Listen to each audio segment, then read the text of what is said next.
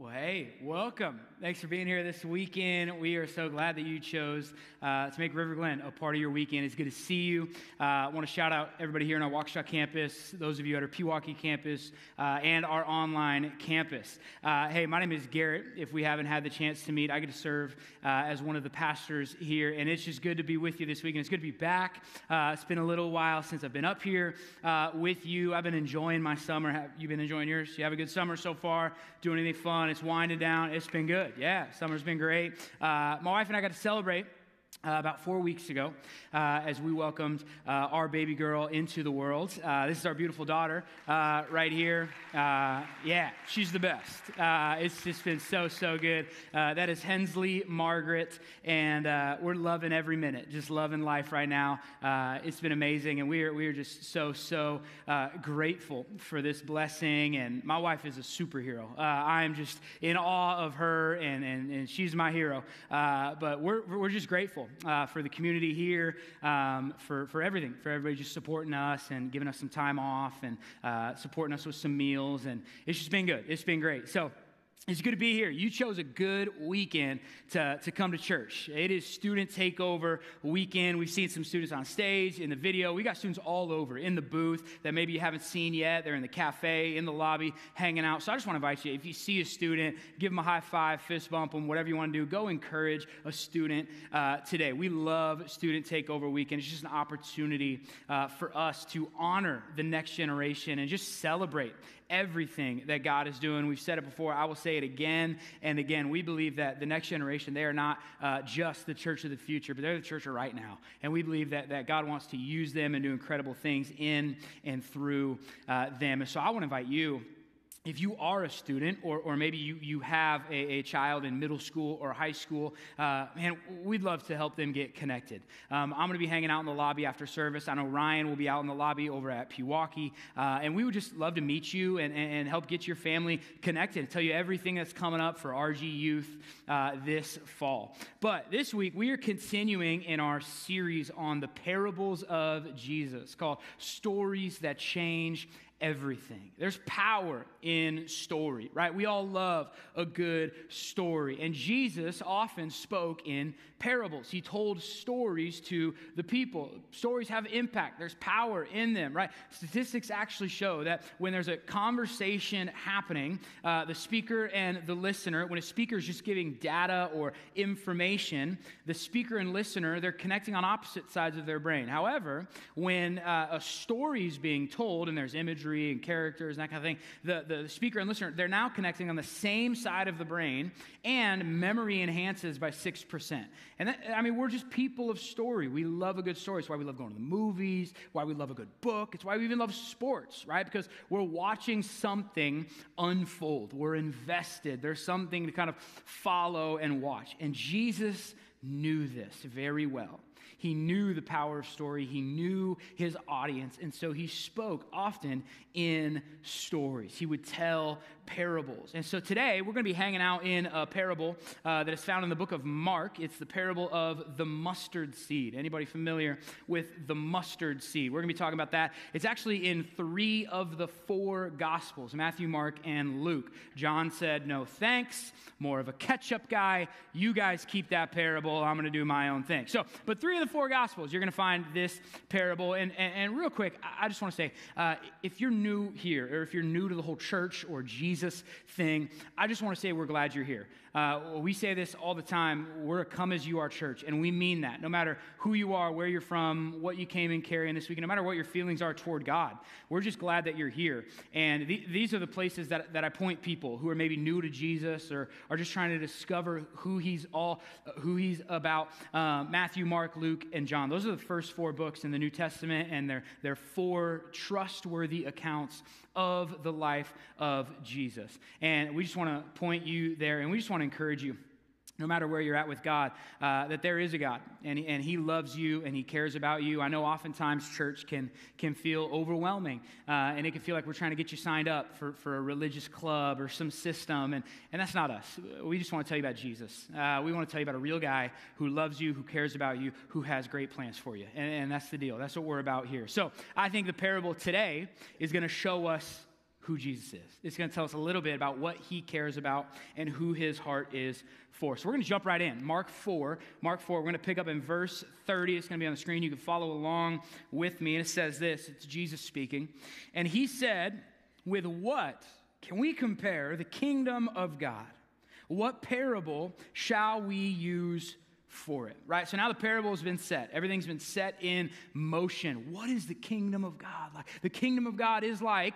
right? Everybody's kind of leaning in. They're on the edge of their seat waiting. And maybe you're wondering, what is the kingdom of God? I found a great quote that really sums it up. It says, the kingdom of God is the rule and reign of God, advancing here on earth, bringing healing and wholeness by chasing out the chaos.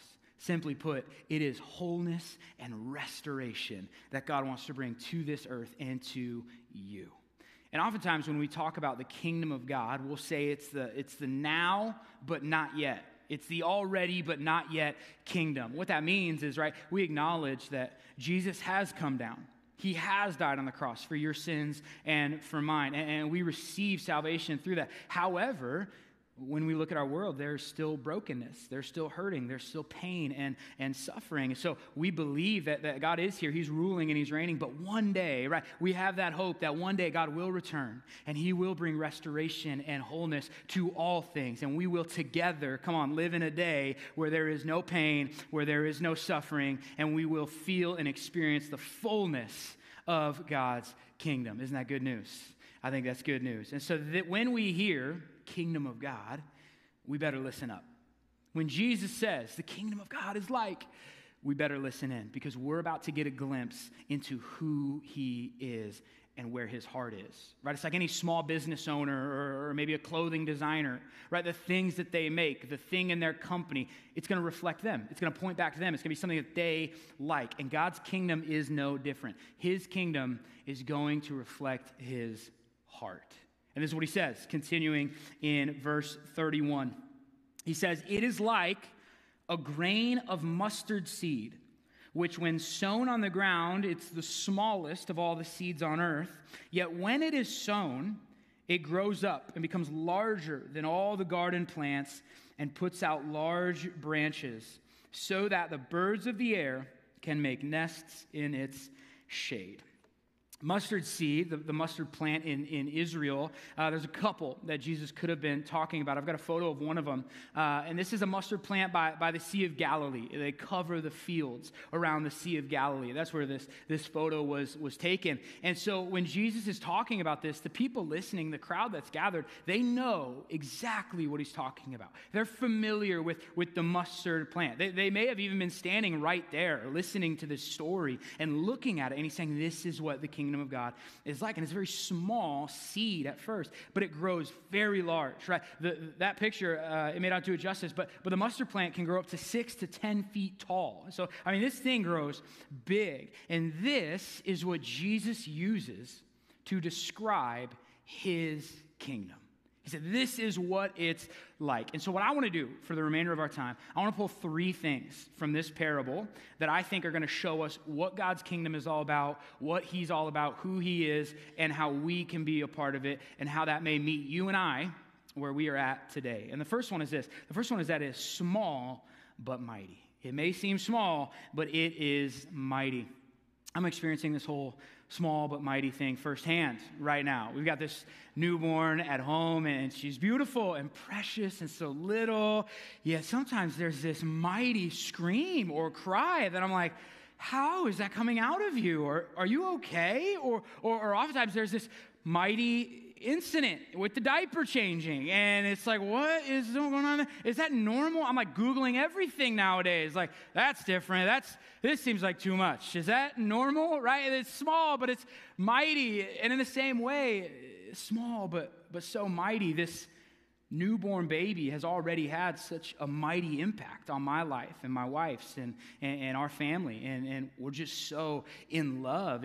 I can't explain that feeling of seeing her for the first time and holding her together for the first time, of just meeting someone for the first time but feeling like you've loved them forever. It's unbelievable, and it's incredible, and she's small but mighty, and that's kind of why we chose this this parable for this weekend. Because I think that oftentimes when we talk about the next generation, we can look down on them. It's easy to forget them. It's easy to kind of overlook them and look at them as too small or too young. But we see all throughout Scripture that God does not kind of judge based on age or ability, that God is calling all kinds of people to be a part of his kingdom. I came across this story recently in the book of 2 Kings. It's in chapter 5, and it tells the story of this little girl. It says this, beginning in 5, verse 1. It says, Naaman, commander of the army of the king of Syria, was a great man with his master and in high favor, because by him the Lord had given victory to Syria.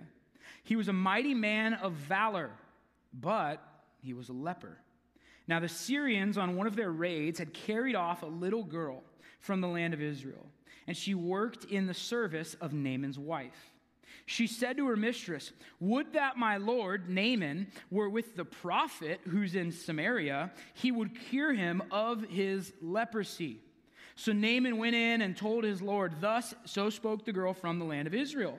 And the king of Syria said, "Go now, I will send a letter to the king of Israel." This little girl who's taken captive, who's serving Naaman and his family, she knows about this guy named Elisha. He's the prophet. He's kind of God's spokesperson. And she speaks up in this moment, right? Naaman, he's this military leader, this big man of valor, right?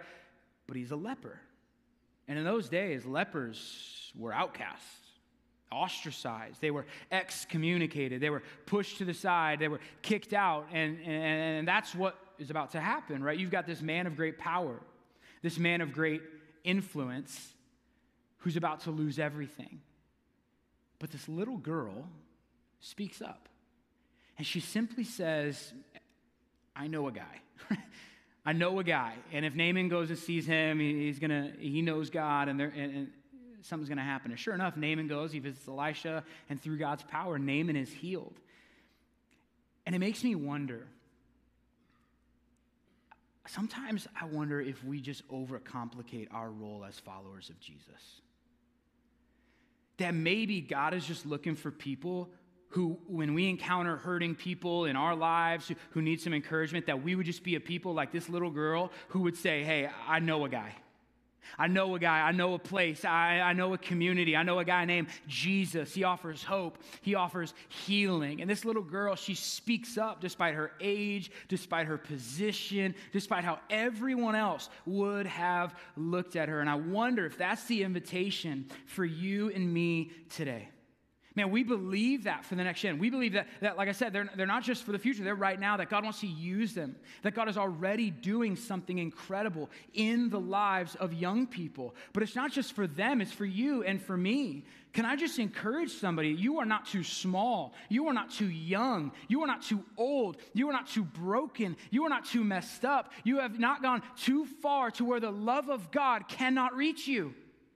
And you are not disqualified from the love of God or pointing others to it. You can't age out, and you are always available.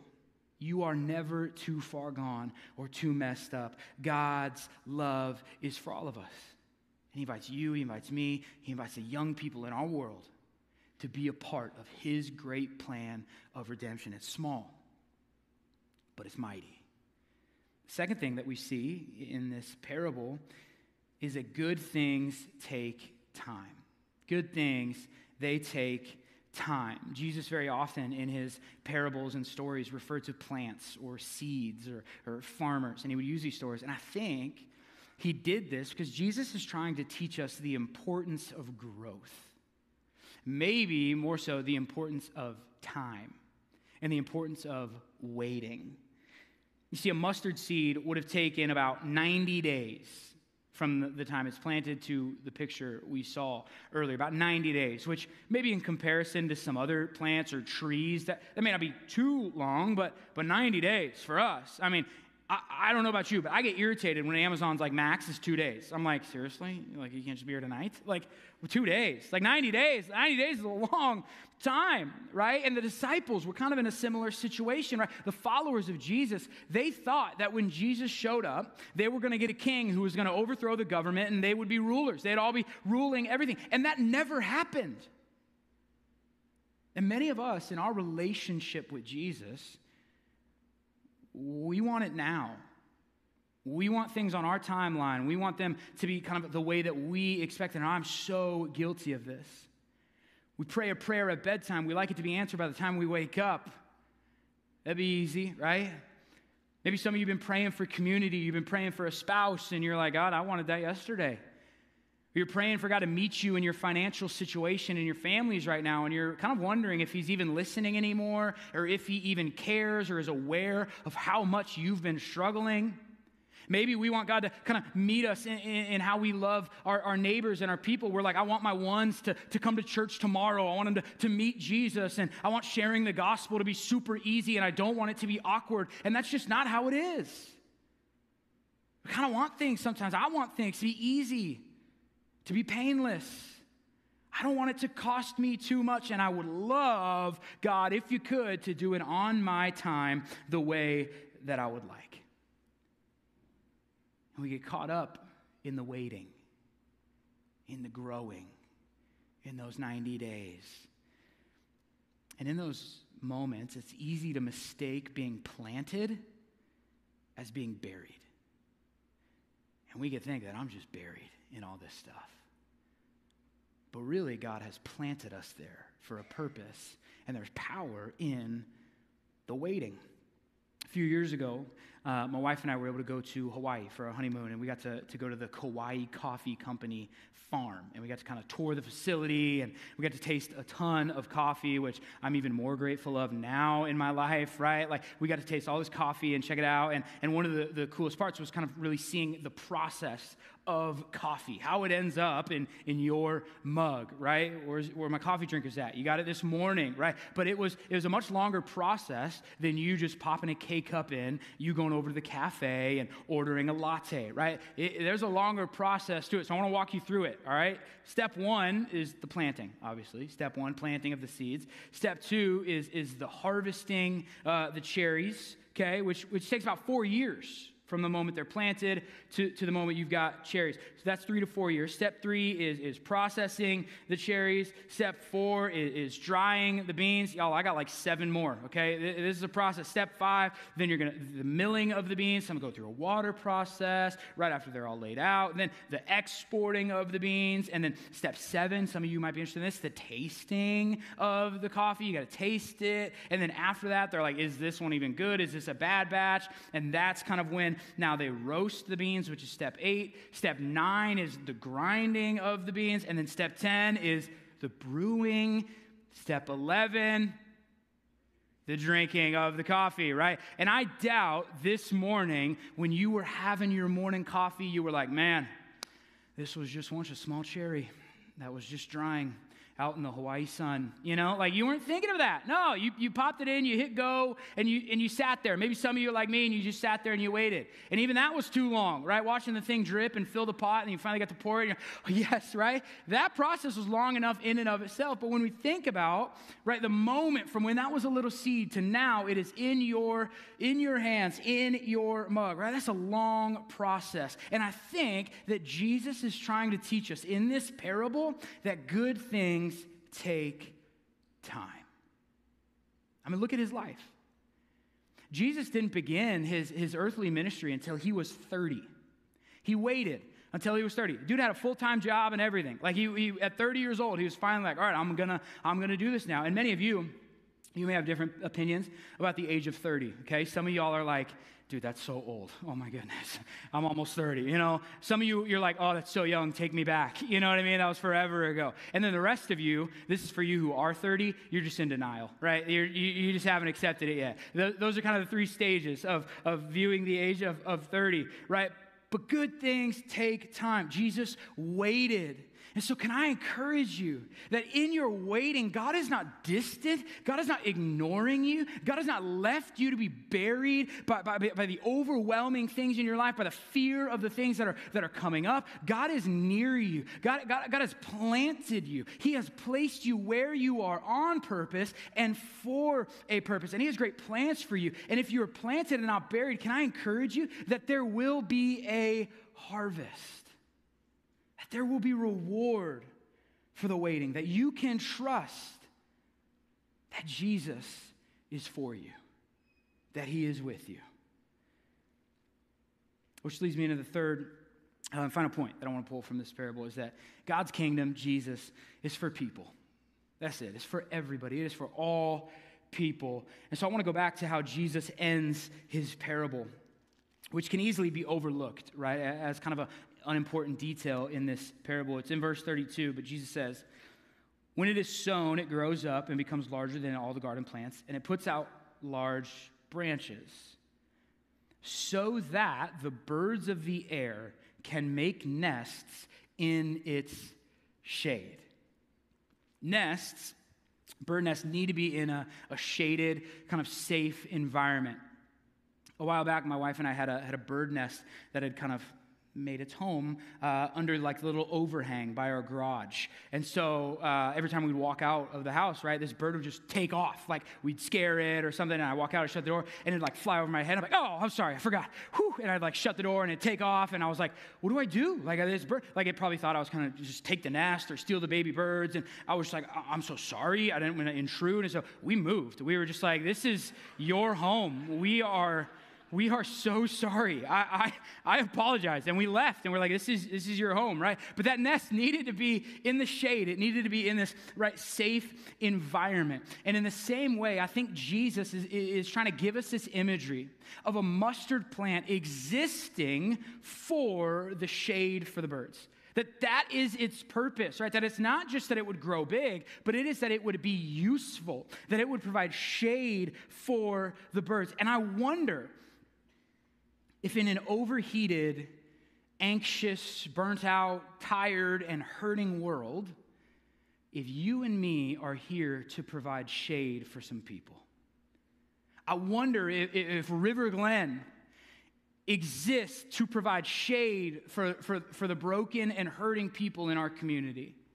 That we can be a safe place for people to come. That our homes, that your dinner tables, that your living rooms, that your backyard, that your life can be a safe place, a shaded environment for the people in your world to come to find rest, to find hope, to find healing, to hear the good news of who Jesus is. See, I believe Mustard Seed Living is just doing everything that you can wherever God has placed you. Doing whatever you can in your ability where God has you right now. That's why we're having this September Fest event coming up in just a few weeks. Here's why. Because we want people in our community to just have fun and have a safe place to come. We want them to experience church in a different way. To know that God's church, that River Glen, is for all people. And that's why we want to invite you to tell your neighbors, tell your friends, bring them here. Let's have fun together. Let's celebrate. Let's enjoy. Let's rest. Let's find some moment of peace in this crazy, chaotic world. Let's enjoy some time in the shade together. The theme verse for our RG youth, it comes from John 17. And it says this, it says, starting in verse 16, it says, they are not of this world. This is Jesus speaking. Just as I am not of this world. As you sent me into the world, so I have sent them into the world. I do not ask for these only, but also for those who will believe in me through their word, that they may all be one. Just as you, Father, are in me, and I in you, that they may also be in us, so that the world may believe that you've sent me. The glory that you've given to me, I've given to them, that they may be one, even as we are one. I and them, you and me, that they may become perfectly one. Why? So that the world may know that you sent me and loved them even as you loved me. Our prayer for our RG youth and our prayer for you is that we would all live not of this world and we would live for the sake of the world. That we would be different than the world, but we would live with a heart for others, that we would live for the sake of others. What if being planted and growing big wasn't all there was? See, what if it was so possible? What if it was possible to grow so close to Jesus, yet so far from his people? What if it was possible to know so much about God and about his word and about his church, but to not actually have a heart for the hurting? I mean, what if, to be just consumers who come into church to just receive something and then leave unchanged, not caring about the people in our lives who need some shade, who need some encouragement, who need some love. Friends, I don't know if you've turned on the news lately. I don't know if you've seen the things that are going on in our world. I don't know if you know how many kids under the age of 18 are battling with anxiety and depression and addiction. But I got friends who don't know Jesus. And you got friends who don't know Jesus. And I wonder if there's an invitation in this parable, in the kingdom of God, that we would just be a people to say, God, would you use me? God, here I am. I'm not much. But could you use me? And he's inviting us, he's inviting you, and he's inviting me to be a part of bringing that restoration, bringing about that wholeness. Here's the thing. God doesn't need me. He doesn't need you. But he wants you. He literally chooses not to go at it alone. And he says, I want to bring you in. I want you to be a part of what I am doing here. And I think what Jesus is getting at in this parable, the whole point that it's building to, is that a mustard plant is pointless. It doesn't matter how big it is, how beautiful it is pointless if birds aren't getting shade from it. And maybe that's yours in my life as well. He's inviting us to be a part of his kingdom. Maybe you're a student. Maybe you're a middle schooler or a high school. Maybe you're college age. I want to encourage you that God wants to use you on your campus. God wants to use you on your teams, in your community, in your workplace. He sees value in you. He wants to use you to encourage people and love people. Maybe you're a parent of a teenager, and it's getting hard. You're tired. You're feeling exhausted. Can I just encourage you to keep going? God has you there. God has you in their life for a reason, to meet them where they're at, to love them, to raise them up, and to encourage them. Maybe you're here this weekend and you're wondering, you're watching the line and you're wondering if God's kind of done with you. If maybe you've aged out, maybe I'm just too old for God to use me. Maybe you're a grandparent. I want to encourage you that God's not done with you. Could it be that your best days are actually ahead of you? That there's some exciting things that God wants to stir up, that God wants to do in your lives and the people around you. Remember, it may not be big. It doesn't have to be this big, grandiose thing. It could be small, but it's still mighty. Maybe you're thinking, man, I remember what it was like to be a student. I remember what it was like to be in middle school and high school, and I want to go back and encourage some of those kids. And if that's you today, I want to invite you to come to our Next Gen Team Night. It's happening next Saturday after our Saturday service, and we're going to have free dinner, and we're just going to cast some vision and tell you all about RG Kids and RG Youth and how you can be a part of it, how you can serve the next generation. And if you're interested, I'll be at a table right out in the lobby. There's a place you can sign up or just come chat with me. I'll be happy to answer any questions. Ryan, he's got a table set up over at Pewaukee. We would love to meet you and invite you to be a part of what God is doing. Friends, I want to encourage you. Jesus is still in the business of telling stories that change everything. He's still doing it. The video we saw earlier, there's a kid named Reed. And Reed he's going to be in 6th grade this year. And at RGYC, that's our River Glen Youth Conference that we had this summer. And Reed was up front here at the stage, and he was kind of having a moment with God. And we're kind of all worshiping. It's the last night, and Reed's up there, and I kind of see him having this moment. So I pop over there, and I just check in on him. And I'm like, hey, buddy, you okay? Like, what's going on? And Reed just says, I want to get baptized. And so, I'm like, that's amazing. That's awesome. And we had about, 12, 15 kids that were already signed up to get baptized. That's awesome. It was exciting. But the only problem, which, wasn't really a problem, but I wanted his parents to be there.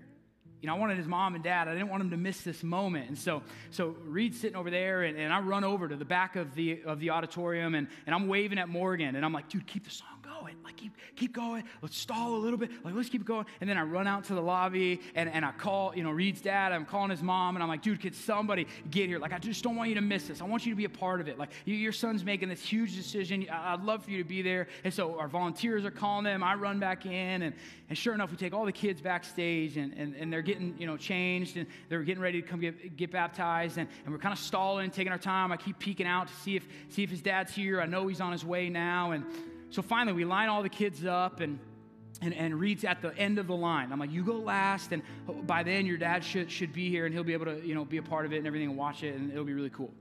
And sure enough, right as we walk out those doors and line all the kids up, I see his dad run through these doors right here.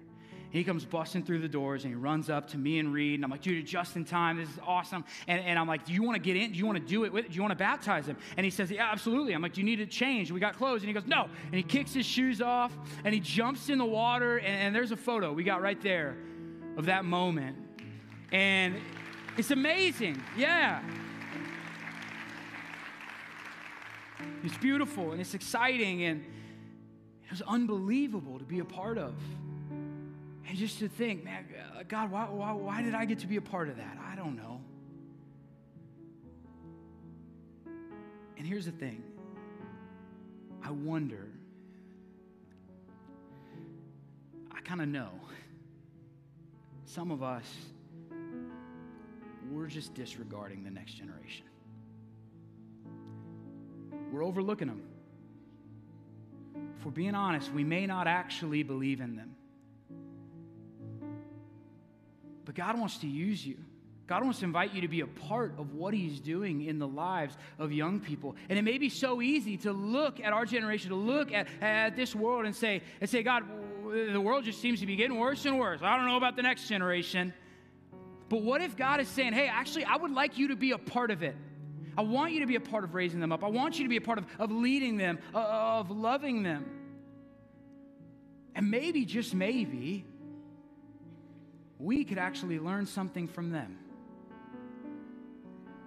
See, the same way that Reed's dad came running in through these doors, you and me, we've got a loving Father too, who's running after you and me. He's chasing after us. And once he gets to us, he wants to throw his arms around you and remind you and tell you that you're loved. But friends, it doesn't stop there. Because I think in that moment, he wants to pull us in. And he wants to say, are you ready? Let's get started. I want to use you. He doesn't need me. He doesn't need you. But he chooses not to do it alone. God, in all his power, he could. But he says, no. My great plan of redemption, it involves you. And I'm not doing it without you. And I want you to be a part of it. Because when he looks at you, he doesn't see someone who's too young or someone who's too messed up. He doesn't see what you see in the mirror. He sees someone valuable. He sees someone of importance. He sees his child. He sees someone who has great potential. He sees someone that he says, oh, I could do some amazing things with you. He sees someone who was made on purpose and for a purpose. So can I just encourage you to start viewing and believing that God is going to use the next generation, not just in this church, but across our city? Can we start encouraging them? The kids on the stage, the kids in the booth, the kids you see in the lobby, can we just love on them and encourage them and believe that God is up to something great and we have an opportunity to be a part of it? To close out our services, I'm going to invite you to do something a little different. We're going to close in a prayer over the next generation, over the kids and teenagers in our church and in our community. And if you're here with your children, maybe you've got teenagers or little ones or grown kids, I want to invite you as we stand and pray, I want to invite you to just put your hands on them. Maybe throw your arm around them, lay hands on them. We see this all throughout Scripture as leaders are commissioned and encouraged. And so we want to invite you to do this. And maybe you're here and you don't have kids or you're not with your kids. I just want to invite you to stand and just put your arm out and kind of join in on this prayer. And maybe you're online and you're joining us at home, and maybe you're sitting with your family right now. I want to ask that you just throw your arm around your kids as you're sitting together, or maybe you're not with them or you don't have any. I want to ask that right now you'd start and you just type some names of some kids in your life, some teenagers, some young people, maybe your neighbors, your grandkids, whoever. Just start typing names that we can be praying for. And so I want to invite you now to just stand to your feet. And in a moment, if you're with your kids, throw your hands on them. If not, just extend those arms out. And I'm going to give you a moment to pray over the next generation.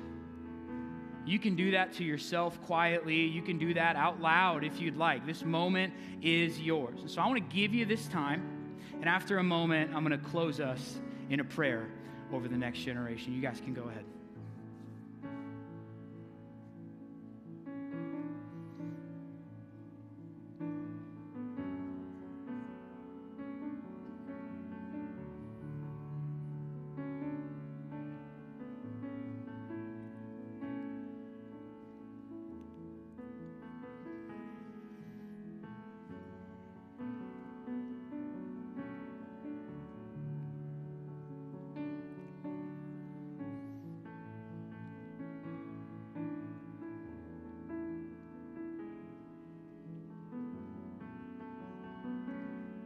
Heavenly Father, God, I'm reminded of Scripture where you tell us that children are arrows in the hand of God. So we want to pray for them. We want to lift them up to you. God, we want to challenge ourselves that we would not fall into the trap of looking down on them, disregarding and dismissing them, that we would love them, that we would encourage them, that we would pray for them.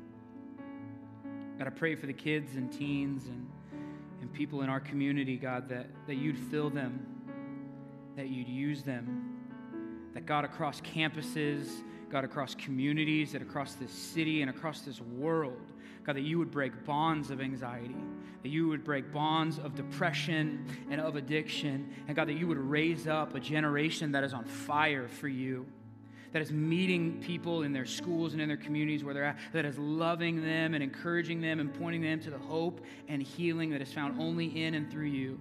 So God, I want to pray for families in this moment.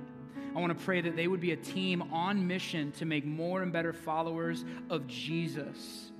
That, God, you would bring unity to the family, that you'd bring restoration to broken homes. But, God, we know that change is going to come through the home, that it's going to come through the family. And so, God, we just want to ask that we would see your kingdom come in Waukesha, in Pewaukee, and beyond. We offer them to you. We ask that you'd have your way.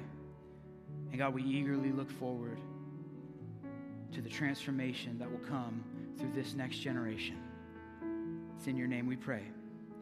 Amen.